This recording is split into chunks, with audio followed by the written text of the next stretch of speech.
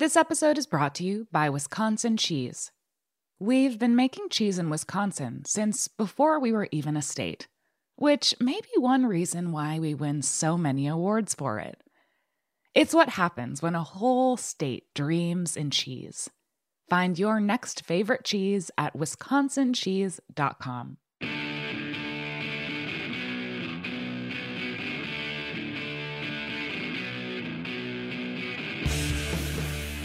This is What Doesn't Kill You Food Industry Insights. I'm your host, Katie Kiefer, and I am unbelievably excited about today's show because joining me is Anastasia Cole-Plakias, who is the co-founder and chief operating officer of the Brooklyn Grange Rooftop Farm.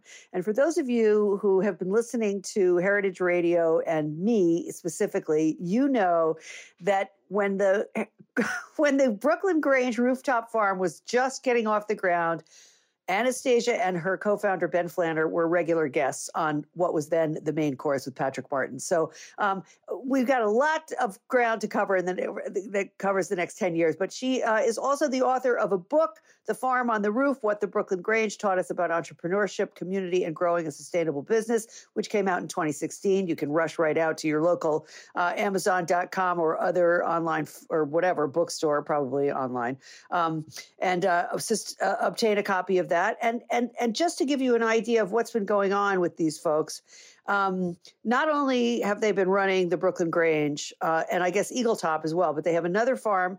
And in addition to that, they have just opened a really big rooftop farm on the Jacob Javits Convention Center in New York City, where they are running that location. So, I mean, unbelievable journey over the course of 10 years. Anastasia, thank you so much for joining me today. It's a great joy and a pleasure to have you on the show after all this time and to get a catch up. So let's start at the very beginning.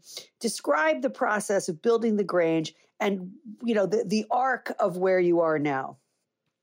Thank you so much, Katie. What a treat to be back. I just wish we were in the shipping container. But it is a treat to be back together, even in a virtual space. So thank you so much for having me on. Absolutely. So we actually started, just a quick note of clarification, Brooklyn Grange started, my business partner and co-founder, Ben Flanner, started Eagle Street Rooftop Farm with Annie Novak, who is still running that operation today. Right. Brooklyn Grange is a separate organization. So, I see. Okay. Okay. Yeah. So we're going way back here. In 2009, Ben and Annie started Eagle Street Rooftop Farm, and I was actually hanging around with the owners of Roberta's, trying to get back into magazine writing. So I was writing an article about Roberta's, and of course knew Patrick Martins from way back in the day, and he was building Heritage Radio, and I think I still have the pair of pants that I painted the radio station in, and that Heritage Radio green is still on my jeans. Come on, oh, that's great. Seriously, and I still have audio recordings because I was trying to write this article, and the article, Chris and Brandon would talk about how they were going to put this garden on top of the roof of the radio station. That's and right. I had a bunch of questions about it. Yeah. And I ended up actually ultimately abandoning the article and helping them build those gardens. And wow. So we had built the gardens on top of the radio, another site in a backyard in Bushwick, owned by a couple of regulars. But very quickly after building these sites, we realized nobody knew how to grow anything. And then I reconnected with when Chance, Ben and I's third co-founder. Oh, right. I loved her. She's what a wonderful woman. Yeah. And I begged her. I knew she had a green thumb. She lived in the neighborhood. I said, can you help us figure out how to grow something in these gardens we built? And she said, I don't work for free. So I said, Chris, Brandon, you got to hire her as a pizzaiola, which they did. And she ended up basically, writing these to-do lists for me and this little ragtag crew of volunteers that we would get to garden on those on top of the shipping container. And it was then that I saw an article about Ben Flanner and Annie Novak at Eagle Street, and I reached out via email, and Ben wrote right back. I think he was actually trying to pick Roberta's up as an account and sell them vegetables. He thought it might be the in to getting a sales relationship going, and we ended up trading visits. And we were all sort of, Eagle Street is 6,000 square feet. So Ooh, about big. 600 square meters. It sounds big to a New Yorker, right? Because we're going by like our apartments as like a relative concept. But for a farmer, it's a garden. It's tiny. Yeah, and it's not even an acre, really. It's not an acre. It's not even close. An acre is about 43,000 square feet, I think. So we're realizing here that what we need in order for these projects to be more sustainable is scale. And so that's really how Ben and Gwen and I came together, is what would it take, and we were very fortunate that Ben is very much a data-driven person. So he'd taken really meticulous data at Eagle Street of what he was able to yield per square foot. And so we were able to use Ben's data to extrapolate, okay, how many square feet would it take to operate as a business that's sort of fiscally sustainable and potentially even profitable. And that's really where this started. Yeah. That's right. Yeah. And so now you have a total of 3 farms that you own. And then you are contracted. Well, you lease the rooftop, but you own the infrastructure of the farm, essentially. Yeah, that's right. And then with the Javits location, you're contracted out as the farmer, but you don't have to own. You didn't have to kick in any cake on building it out or putting in the infrastructure that you needed. You just swan around and say, well, now we need to plant this type of.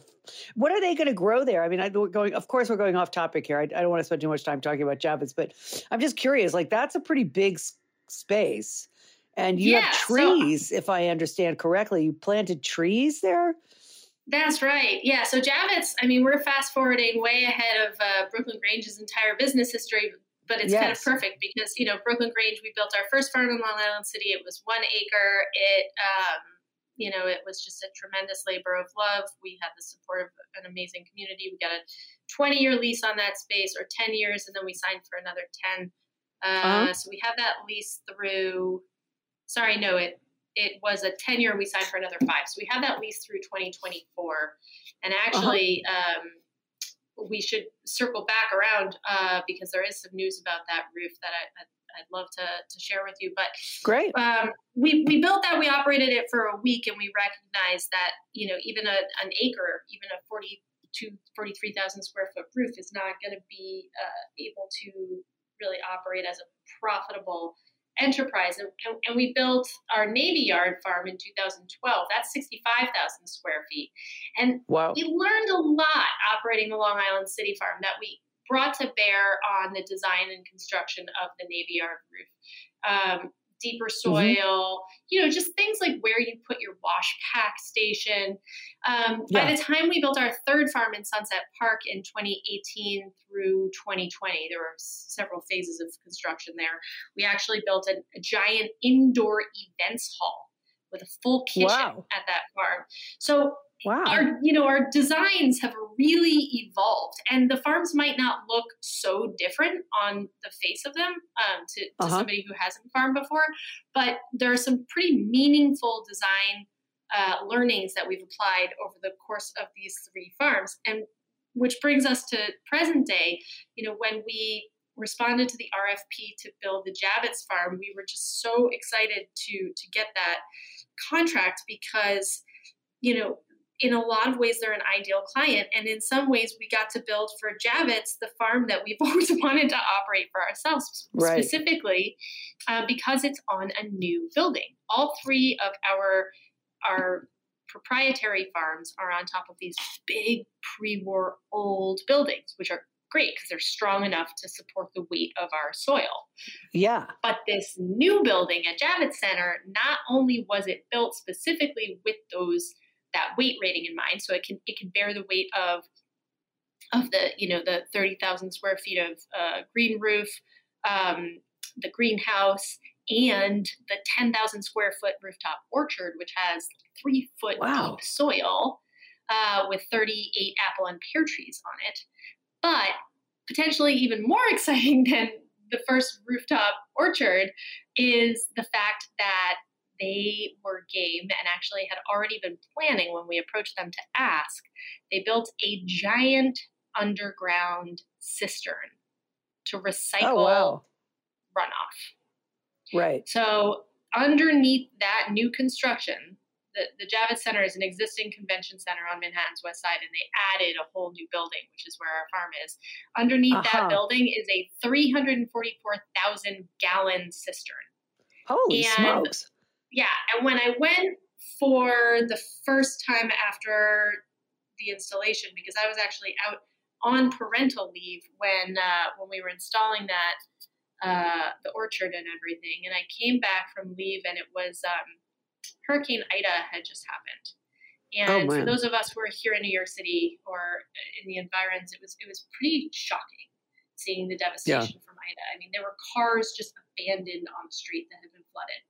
And so I'm walking up the construction entrance to the Javits, and I walk by this car, this abandoned, flooded car with its, windshield. Yeah, it was crazy.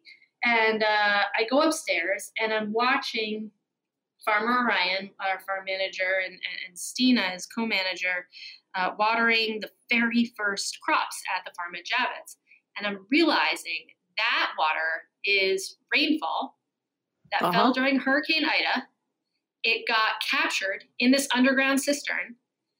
Instead of flooding the streets of New York City, it is now watering crops that will contribute to, ecological benefits like reduced urban heat island effect and combined sewage overflow. Carbon dioxide. Yeah, right. Yeah. All of those things. And that was a pretty profound moment. That was, coming back from parental leave to this business that it was our 12th season farming rooftops in New York City, and having this be the sort of one of my first days back. It was a really meaningful and profound moment, and it felt like a real win for not just urban farming, but for green infrastructure in New York City. Yeah, amazing. So let's go back to sort of nuts and bolts here, because I'm just curious, give us some statistics on how much you're producing. Like, how much do these farms on average produce? Where do you sell it? Like, how did you get all of that stuff going? I mean, are you selling mostly into restaurants still, or are you selling into retail markets, or how does it work? Yeah, it's changed a lot over the years. So when we started, like I said, we were just trying to figure out, could we make this a financially sustainable business? And let me be clear, there are a bunch of sort of intrinsic environmental benefits to green roofs that are inherent to our model of rooftop farming, which is to say rooftop farming that takes place on a green roof. So we always sort of imagined this business to be, we didn't have language for it when we were launching in 2010, but we were sort of following this sort of triple bottom line model, business model, or the 3 Ps model that looks not only at financial profitability, but also people and the planet. But at the time, the profitability part of it seemed like the biggest hurdle to overcome. And that was really where our focus was on those numbers. And so we were just obsessively trying to increase our yields and increase value per square foot across the farm. So what are the highest value crops that we can grow? And dollar for donuts, as it were, you can't grow donuts. So what we found was, salad greens. That was really where we lived. We grew a ton of salad greens. They're high yield, fast growing, not very space intensive. Yeah, fast growing. Yeah. And it reached a point where we were growing a preponderance of salad greens for wholesale accounts, mostly restaurants. Right. That's what I remember. Yeah. Yeah, and about 100,000 pounds a year of vegetables. Wow. Not all salad greens, some tomatoes, some heavy things too. But for the most part, we were really, that's where we lived, was those high value salad greens, herbs, kale, chard, tomatoes, peppers. A lot of variety, but really looking at value per square foot. And then we started really looking more closely at what value meant for our business. And then COVID hit, and it was a really profound moment for us because we were looking at, we'd been in business for a decade. It was our 10-year anniversary. And it was a really good moment to step back and examine our business model and whether it was working for us. And so COVID kind of gave us the opportunity to do so. And what we realized is, the value of the food we were growing, we were really looking at it in a one-dimensional way, which is, as a financial profit, what can we yield per square foot? And what we found is that there's value in these crops that might be far greater and more impactful for somebody who doesn't have access financially to compensate us for $12 a pound for salad greens. In fact, salad greens might not be a really valuable crop for that person to take home. So in a couple of years prior, when we opened a Sunset Park Farm, we were speaking with community stakeholders and folks in the neighborhood about, okay, what would excite you about this business? How can we design this location of our business differently than our existing locations to be really impactful for the neighborhood? And what we kept hearing is this neighborhood needs low cost or no cost, fresh, healthy foods. And so we were like, well, we can't really do that because we have to pay rent on this space and, we're a business. But we ended up actually finding a family foundation who supported us in applying for funding alongside a nonprofit food pantry run by NYU Langone called The Table. And The Table, we and The Table ended up, partnering, getting this funding, and we grew them. I'm spacing on the number of pounds, but it was a pretty significant amount of food for their pantry here in Sunset Park. And it was great because the clients who would pick up their food at this pantry would then report back to the folks there, we didn't really love. It's set up like a grocery store, so even if they weren't reporting back directly, you could see nobody took the tomatoes, or nobody took the radishes. So, but we did have a really great system. The Table really communicates with the clients that they work with in the neighborhood. So they were able to tell us, choy. The choy was a huge hit. We actually would love to see more different types of choy, bok choy, pak choy, but there are, a number of other different cultivars.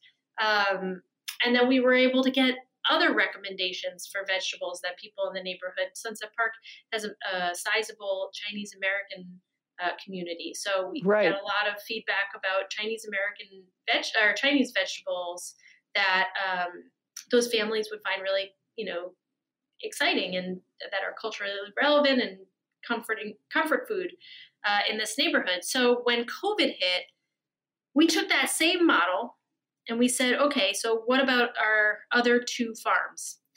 And we were actually able to work with, we got a call from Blundstone, the boot company, the Australian work boot company. Really? They are amazing. They asked us, what do you need? What can we do? You're kidding. Amazing. And we said, people are hungry and we need to get food out. And they said, all right, let's make it happen. And so they fund our Brooklyn Navy Yard partnerships with community-based organizations. We work out of the Navy Yard with Food Issues Group, which is an amazing organization and would be great folks to have on the show. We can talk about that after. Send me that and information.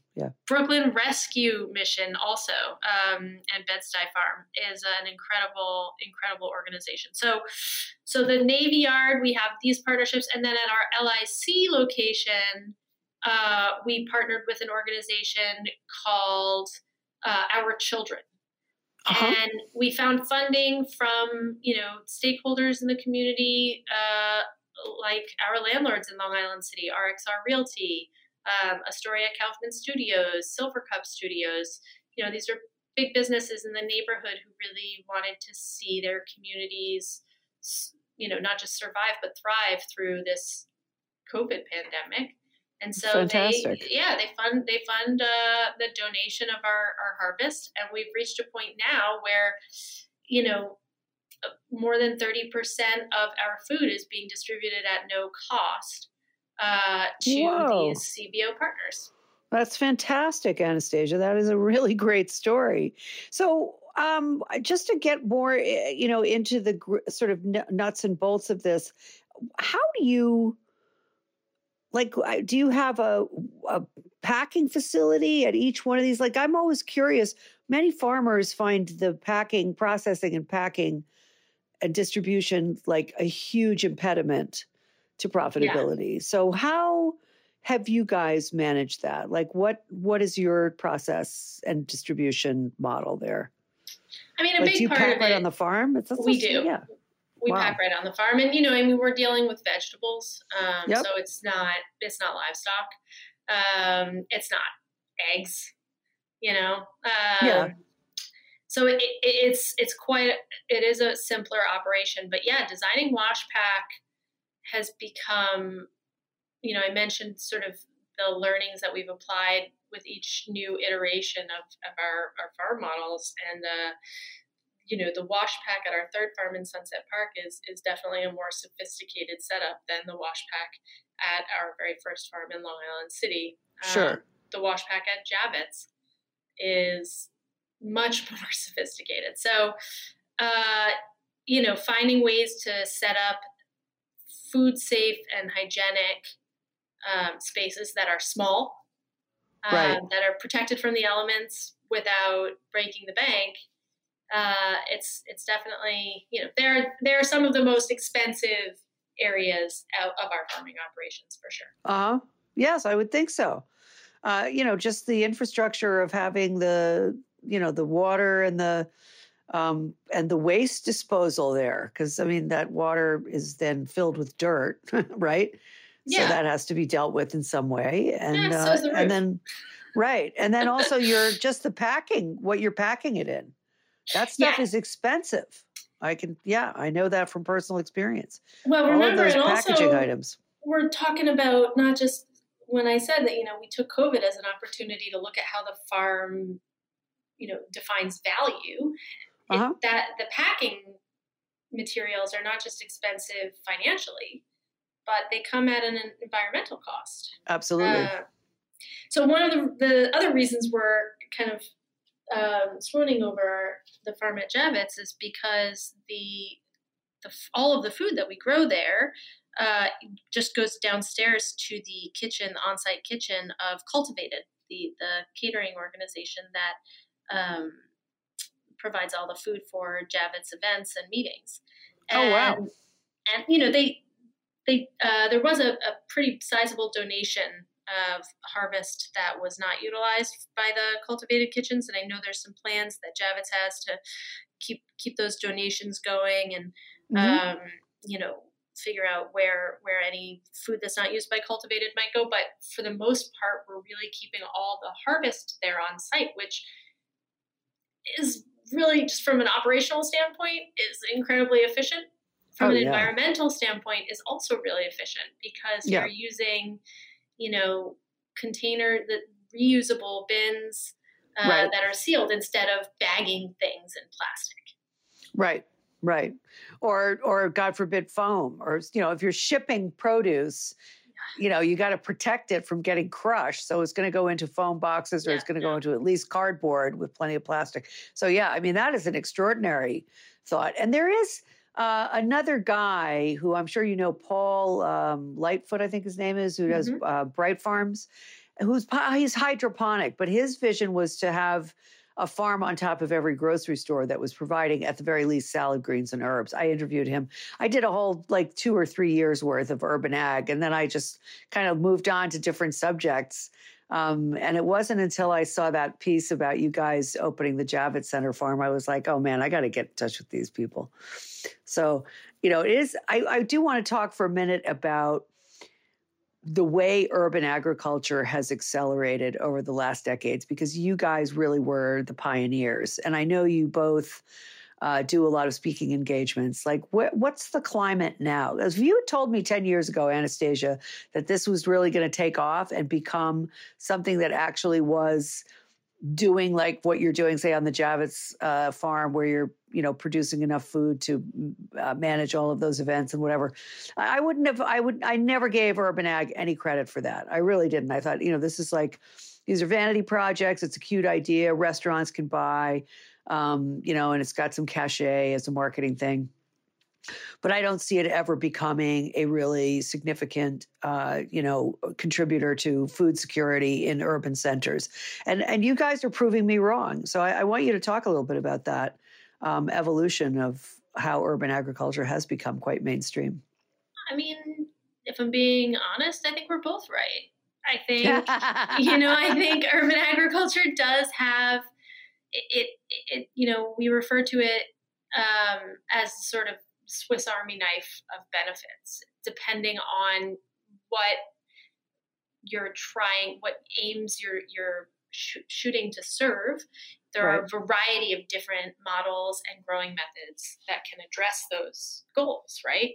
But at the end of the day, to be clear, urban agriculture can never and should never replace the rural food systems that have been feeding us for history and will continue to do so.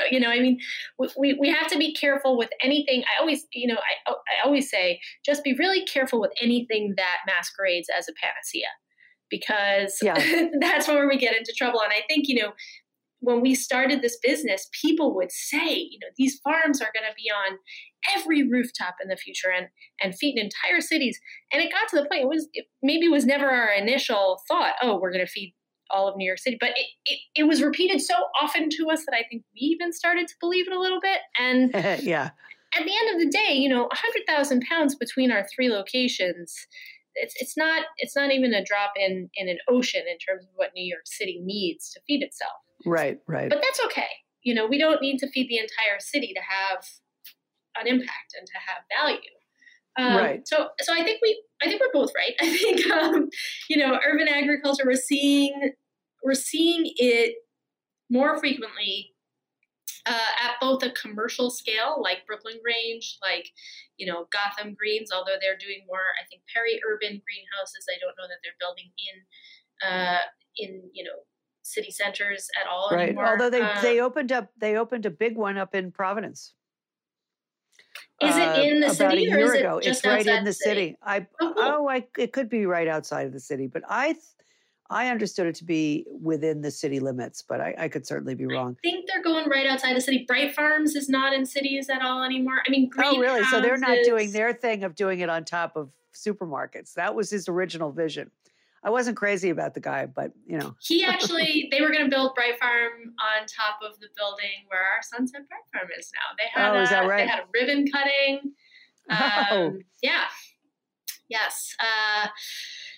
So I think, and I think there was a moment in time when it did, when urban agriculture everybody was hopeful that this was the panacea to all that ailed our food system. And, it was both naive and I think it was wishful thinking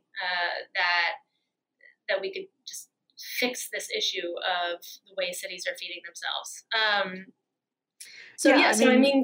You don't see big greenhouses being built on top of supermarkets or really in cities anymore. I think Gotham's doing everything at ground level. I don't even think they're building on rooftops anymore. And why do you think that is? Why is that? Because it's very expensive to do that. And the infrastructure obviously is not always going to be there.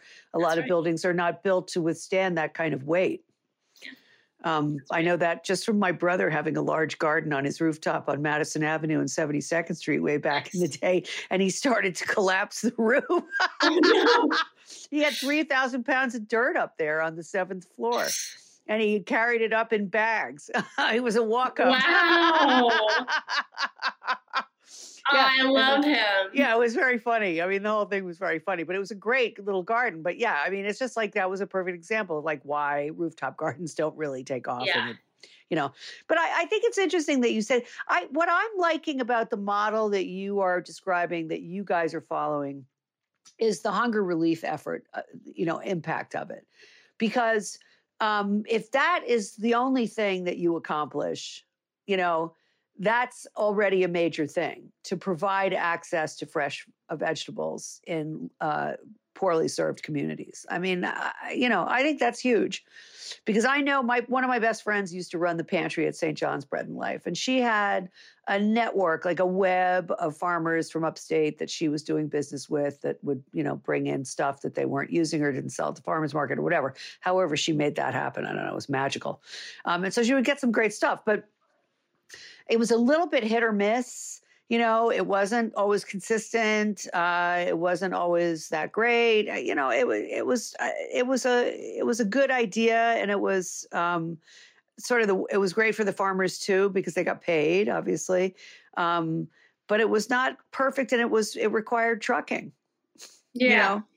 So it wasn't the perfect model. I like this much better, that you're doing. 30% of your stuff is going right into the community. I think that's absolutely great.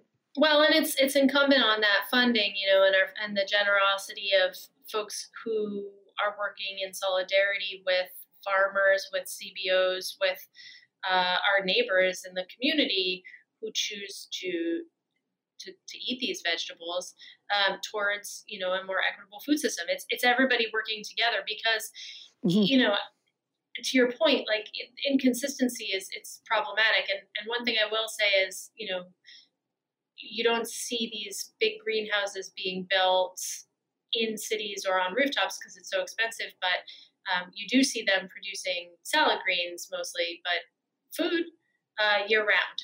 And that is one thing that's really challenging is that we are a seasonal business.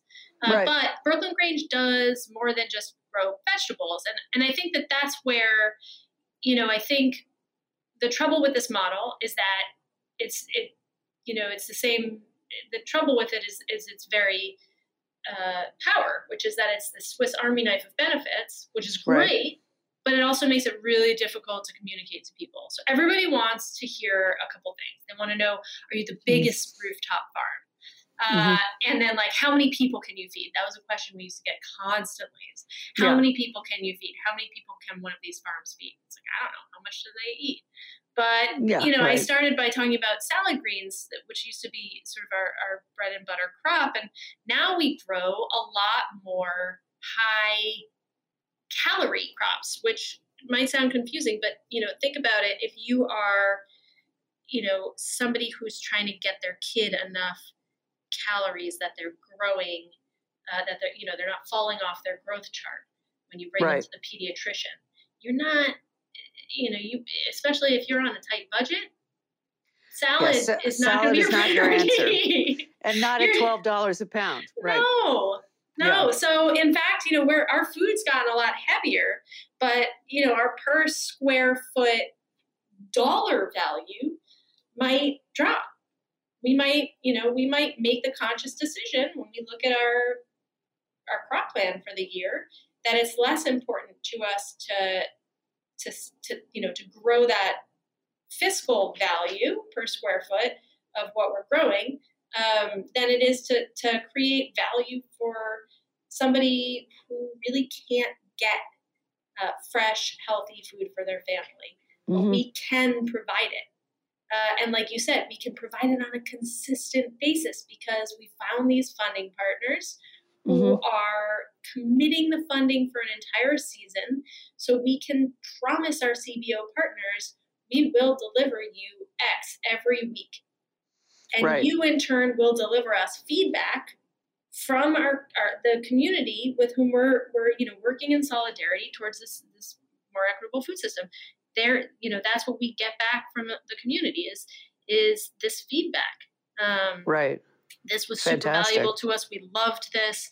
Here's a different vegetable we would really be, would love to see in our distribution next week. Okay, cool. We've never heard of this vegetable before. We'll look into it. And then it turns out to be, our favorite thing to grow. And it's worth noting that, it's not all or nothing. It's not just about no cost food distribution. We also switched our CSA program over to a sliding scale.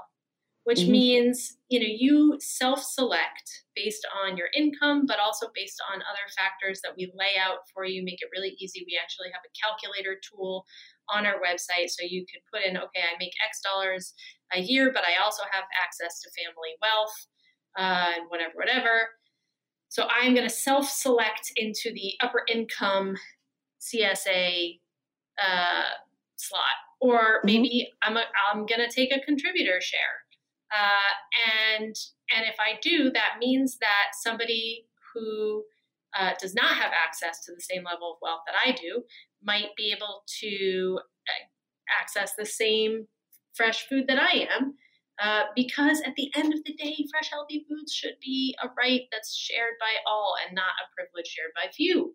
So, absolutely. We're really looking at, okay, how can we just distribute our food more equitably? We call it our equitable food distribution program, but that's really like the mission of our farming operation at this point is how can every sort of distribution channel that we have at this point become more equitable, right. rather than just looking at that just be profit driven. Easy to calculate that number. Right, absolutely. We got to take a short break. We'll be right back with Anastasia Kolplakias talking about urban farming in general and the Brooklyn Grange rooftop farm et al. In particular. So stay tuned for that. This episode is brought to you by Wisconsin Cheese. There's a reason when you think of Wisconsin, you think cheese. Cheese is a huge part of Wisconsin's history and future. In Wisconsin, the state of cheese, the tradition of cheese-making excellence began 180 years ago, before Wisconsin was recognized as a state. Immigrants traveled to settle in this lush green hills of Wisconsin, bringing their cheese-making traditions with them. These storied skills, combined with the freshest milk available, created a cheese-making culture that is uniquely Wisconsin.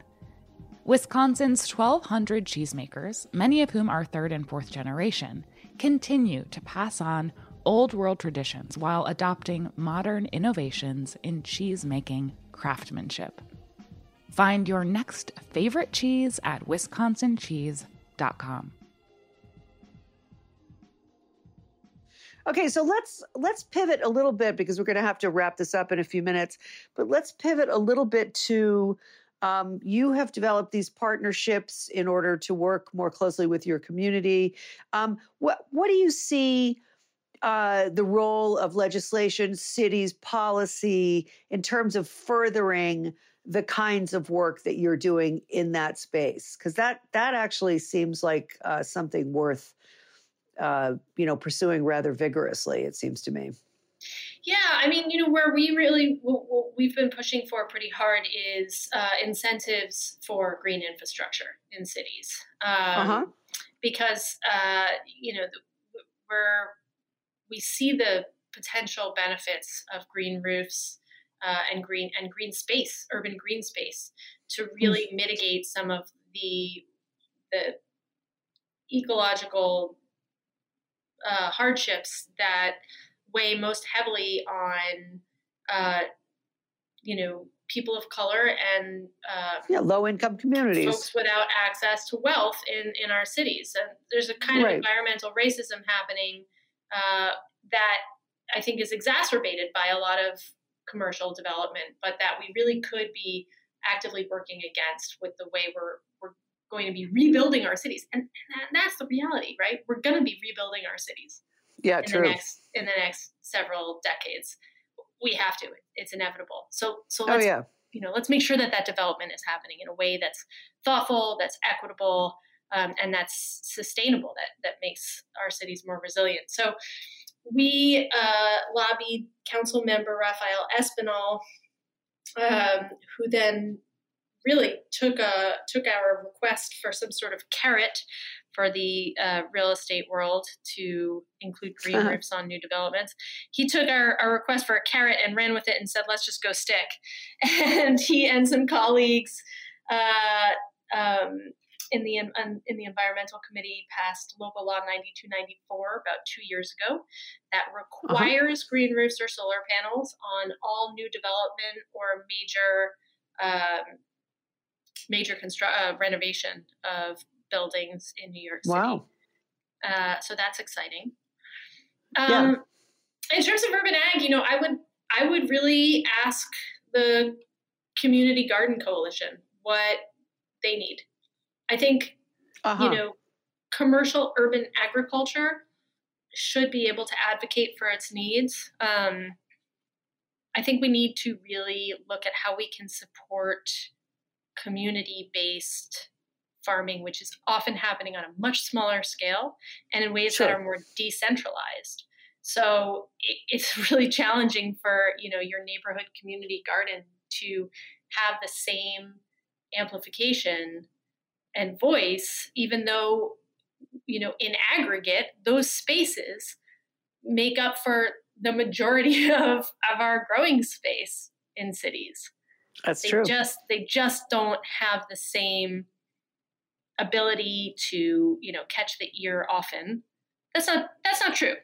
Look, the community gardeners of New York City are made of tough stuff, and they do advocate for themselves pretty impactfully. But I just want to be thoughtful about, making space for all this commercial urban ag and our needs when we have these incredibly valuable institutions that can't even get leases.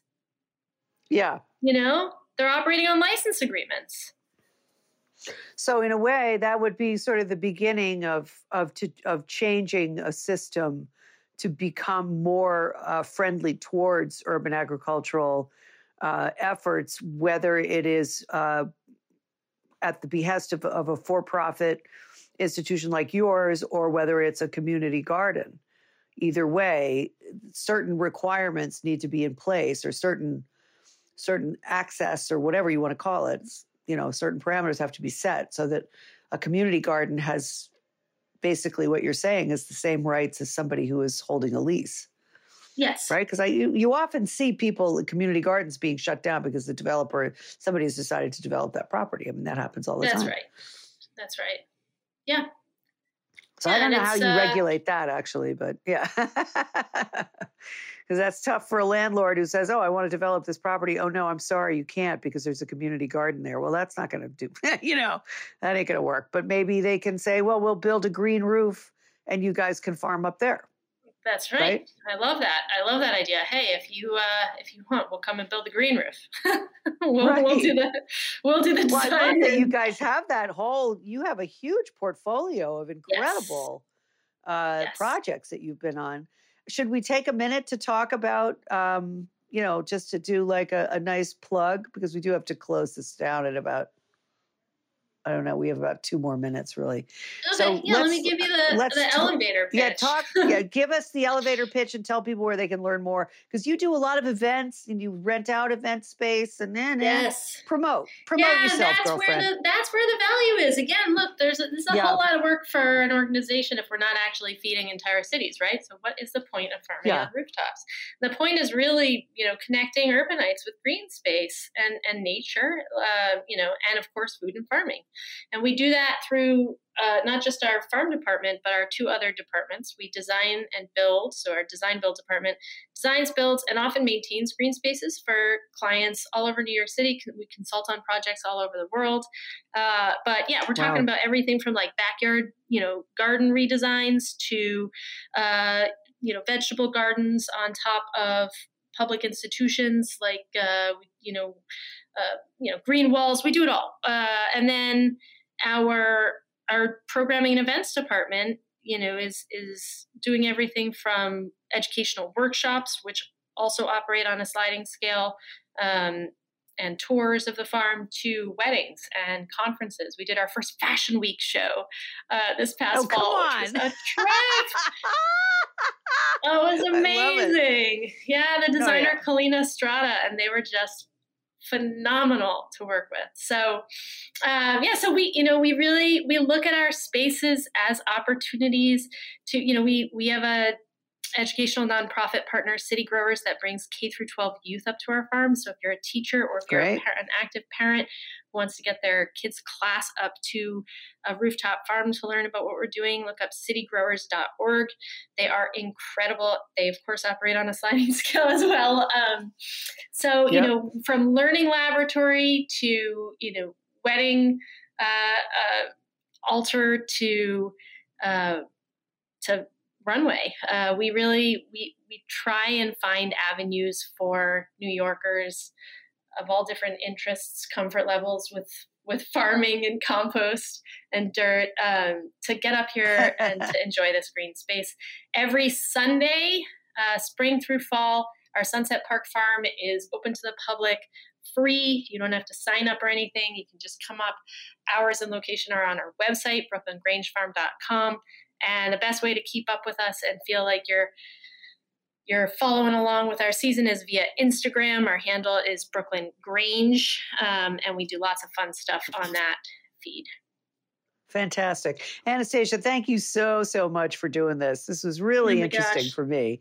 I mean, to see the arc of your success and the evolution of the farm and the whole ethos behind it is just really fills me with joy. I can't tell you how much I've enjoyed this show. So you'll be back, I'm sure. We'll make a good reason for you guys to come back. Get Ben on and he can talk to you about wash pack design until he's blue in the face. Oh, cool. Yeah. Well, that might be valuable to anybody who's doing a farm stand or anything, whether it's city or rural. So anyway, thank you to my sponsors and thank you for listening, folks. We'll be back next week. Have a good one in the meantime.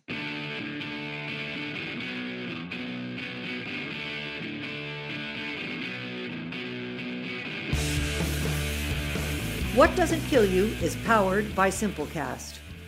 Thanks for listening to Heritage Radio Network, food radio supported by you.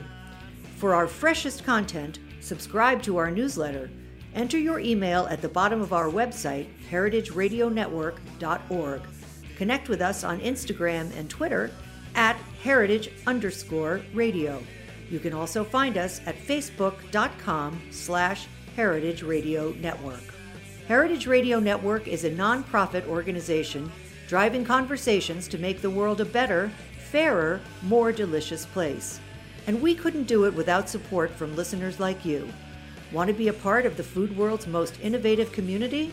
Subscribe to the shows you like, tell your friends, and please join the HRN family by becoming a member. Just click on the beating heart at the top right of our homepage. Thanks for listening.